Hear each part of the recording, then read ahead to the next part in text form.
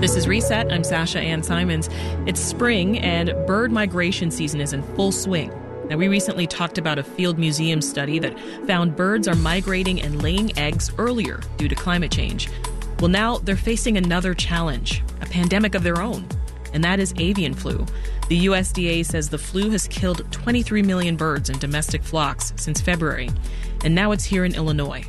Joining us now for more on this issue is Chris Anker, a wildlife biologist at the Forest Preserves of Cook County.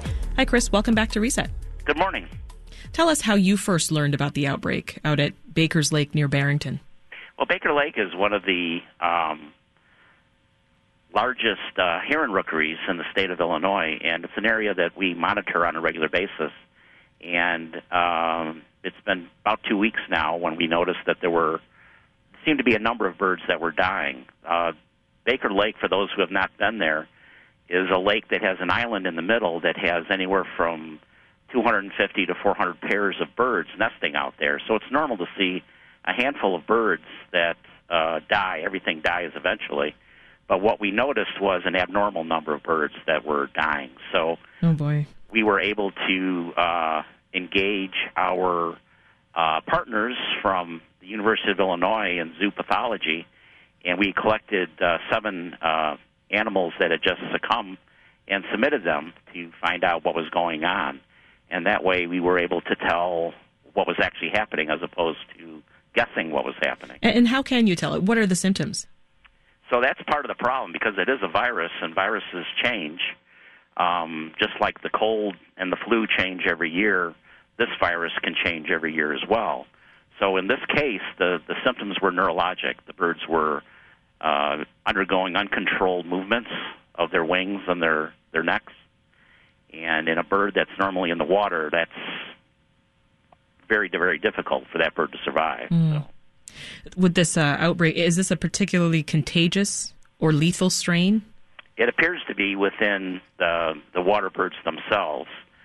We are not aware of any spillover from those birds into mammals of any kind. Okay. But we are aware that primarily waterfowl, water birds like herons and cormorants, and then a handful of predatory birds like owls, eagles, and hawks have succumbed as well from consuming the dead and dying afflicted birds. You know, to that end, I'm thinking about how diseases that do jump from wildlife to humans, like COVID, how they may become more frequent due to climate change and human modification of the environment, living close to wild animals. Should we be at all worried about bird flu affecting us? Well, it's something that we've been monitoring for some time. The foundation of the Wildlife Division here at the Forest Preserve of Cook County is zoonotic diseases, those diseases that jump from animals to humans. So things like COVID or anaplasma or Lyme or things like that. Thus far, we've not detected any spillover into any mammals. And currently, the CDC guidelines indicate that there's a very low probability of spillover from avian influenza into humans. Yeah. We're also starting to see poultry and egg prices go up due to the avian flu.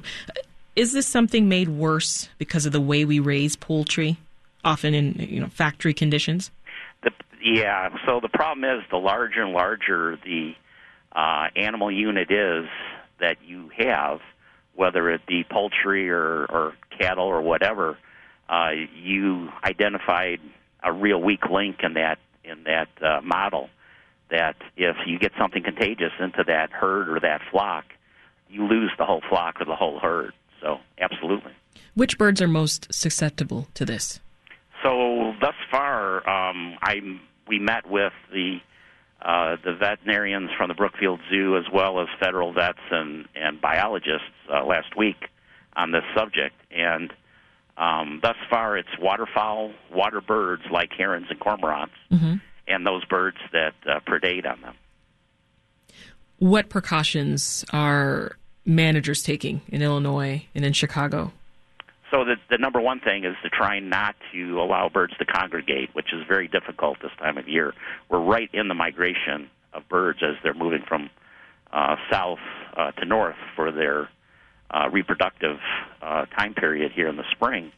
And so you have abnormal concentrations from place to place, particularly in areas where there are rookeries like Baker Lake that we're talking about, or in areas where people are doing a lot of feeding. So the Illinois Department of Natural Resources has recommended that people pull in their feeders. That's just as a precautionary suggestion, because thus far we've not seen this disease in small perching birds. We have only seen this disease in waterfowl, water birds, and a handful of predatory birds. This is Reset. I'm Sasha Ann Simons, and we've been speaking with Chris Anker, a wildlife biologist at the Cook County Forest Preserves. Thank you, Chris. Thank you. Migrating birds are also facing a perennial challenge. Chicago itself. 1 billion birds die each year by colliding with buildings like the city's skyscrapers. And Chicago is the deadliest city in the U.S. Annette Prince is director of the Chicago Bird Collision Monitors, and she joins us now. Hi, Annette. Welcome back. Hi, Sasha. Thanks for inviting me. I was pretty amazed, Annette, to read that 250 species of birds and 5 million individual birds actually migrate through this city every year. Can you talk to us a bit about some of them that are coming through right now? Yes, definitely. Chicago ranks as the city, no other city in the United States has this many migratory birds and bringing them into contact with this many urban hazards, particularly those of lighting and glass. We find in our collections in downtown Chicago almost 200 different species. We went out this weekend, and because the weather is warming up, there are favorable winds and there are ample food sources developing as things are blooming and insects are coming out. We collected over 200 dead and injured birds just in the 1 square mile that we checked in downtown Chicago. We found almost 30 different kinds of birds. It is not the resident birds, but the fact that Chicago is a major migratory pathway for birds that are traveling between their wintering grounds and the northern breeding areas that they're trying to get to. And what's the reason they're colliding with the buildings? Is it the lights they're attracted to? Is that part of it? Well, they are attracted by the lights when they're flying at night, because the majority of songbirds travel under the cover of night, as it were, and then they rest and refuel during the daytime, foraging wherever they have settled. In the mornings, at night, if the lights are on, they can be attracted towards buildings as opposed to just flying away from urban areas. So we don't want to attract them. But the problem is that no matter what happens in the morning, birds settle into an area that they will spend the day. And if that happens to be an area that has buildings with a high amount of glass to them, they're going to be foraging in our little garden parks and green spaces, and unfortunately colliding with the glass that they can't see. It either looks invisible to them, or if it's very reflective glass, they see a image of the sky and trees and things that they try to fly towards with fatal results. Oh, boy. And so tell us exactly what you do at Bird Collision Monitors. We have teams of people that go out every day, 7 days a week during the spring and fall migrations to find the birds first thing in the morning, which is when they're settling in and they're at risk after they've hit the windows of being stepped on, swept up, attacked by predators, because crows and gulls and rats downtown will go after injured birds that are helpless on the sidewalk. So we're collecting those birds. We're getting the injured birds to Willowbrook Wildlife Center. That takes almost 3,000 birds a year from us that are injured, and hopefully those birds have a chance to recover, receive any treatment they need, and get a second chance to be released back in the wild. And the dead birds are documented and taken to the field museum in order to become part of research, education, and studies. And a lot of our work is really gathering that information to implement strategies. And the fact that Chicago is such a important place for birds migrating through, it's crucial that habitat is restored in Chicago, and that we get ordinances in place that will mean that future buildings are not going to continue. And Chicago passed an ordinance in 2020 to say that new developments have to follow bird-friendly design and material practices. It hasn't been implemented yet, but we realize that with the buildings that exist, we can't afford to add any new buildings, particularly the casino that's coming. That's going to be a new structure that's going to have a lot of lights and glass, and it's any building that goes up and any day that goes by that there's no ordinance in place requiring bird-friendly design is decades of a building that will kill thousands of birds. What else can we do to help prevent these collisions? And if you find an injured bird, what should you do then? We have a helpline number that people can call, certainly containing that bird and getting it to safety in even a small box or a paper bag is a nice place for it to rest. If it's sitting out someplace on a sidewalk where it's going to be vulnerable to be hurt until it can be treated, examined, or recover, getting it to safety right away since you're the first responder. Anyone that finds a bird, if they can secure it, that's wonderful. And we have so many building people, employees, and residents downtown that help us when they find these birds. And calling our number, we would be able to get that bird either to the Field Museum if it's died, or if it's something that we can get to the Willowbrook Wildlife Center for rehabilitation and treatment.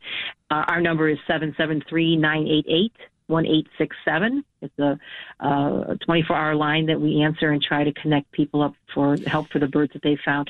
And certainly turning lights out is a thing that in the evenings, anyone who's in even your residence or even if it's not right downtown Chicago, any kind of lighting can attract the bird. So the less light we have, better for birds, better for people in general. And on the handling of the bird, if we do find it, how do you safely do that and secure it? A shoebox?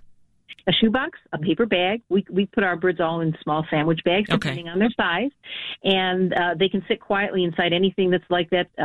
Paper or cardboard is air permeable. Nothing can suffocate inside those things. Sometimes people worry. You certainly would never use something like a plastic bin or bag, but they can sit and rest comfortably in the dark and quiet with a closed box or a paper bag that's clipped shut. Sitting in that bag gives them that chance to recuperate and connect up to our folks or to the rehab center where we'd like to see them treated and, again, hopefully given a second chance. Well, before I let you go, and I do want to end on a little bit of a lighter note, we just heard that Monty, Chicago's favorite endangered piping plover, just returned to Montrose Beach. Is that right? Yes. That's delightful. Yes, he's here. He's shown up a little earlier than he's come in the past. But Annette, there's one thing. He's shown up with someone else. We're hearing about him engaging in courtship displays with another bird that isn't Rose. I've heard that there is another female there, and Rose has not arrived. We hope that no harm has come to her. Okay. And that we won't have a little soap opera there on the lakefront. That's what we're thinking here at Reset. Well, again, that's the thing that just shows the valuable habitat we have, that these wonderful endangered birds have found a space to really bolster a population that's declining like most bird species are declining. And we don't want one day to find Monty or Rose dead at the side of the new casino. We know that every one of the buildings that exists is posing a risk. And these birds that we value, everything from the sparrows, the little buntings, anything that we're finding, we don't want. We know we can give them a better outcome and a better fate. So anything we can do to improve the ordinances that require building safety, right, and going forward, and even retrofitting. If someone in their home has a problem with birds at their windows, we're happy to consult with them and try to find some strategies, because everyone values these birds, and we want to see them continue to prosper and be part of the healthy world that we really enjoy and rely on. We got to leave it there. That's Annette Prince, director of the Chicago Bird Collision Monitors. Thanks for joining us. Thanks again. Want more context on the top issues of the day? Find the podcast, WBEZ's Reset, wherever you listen.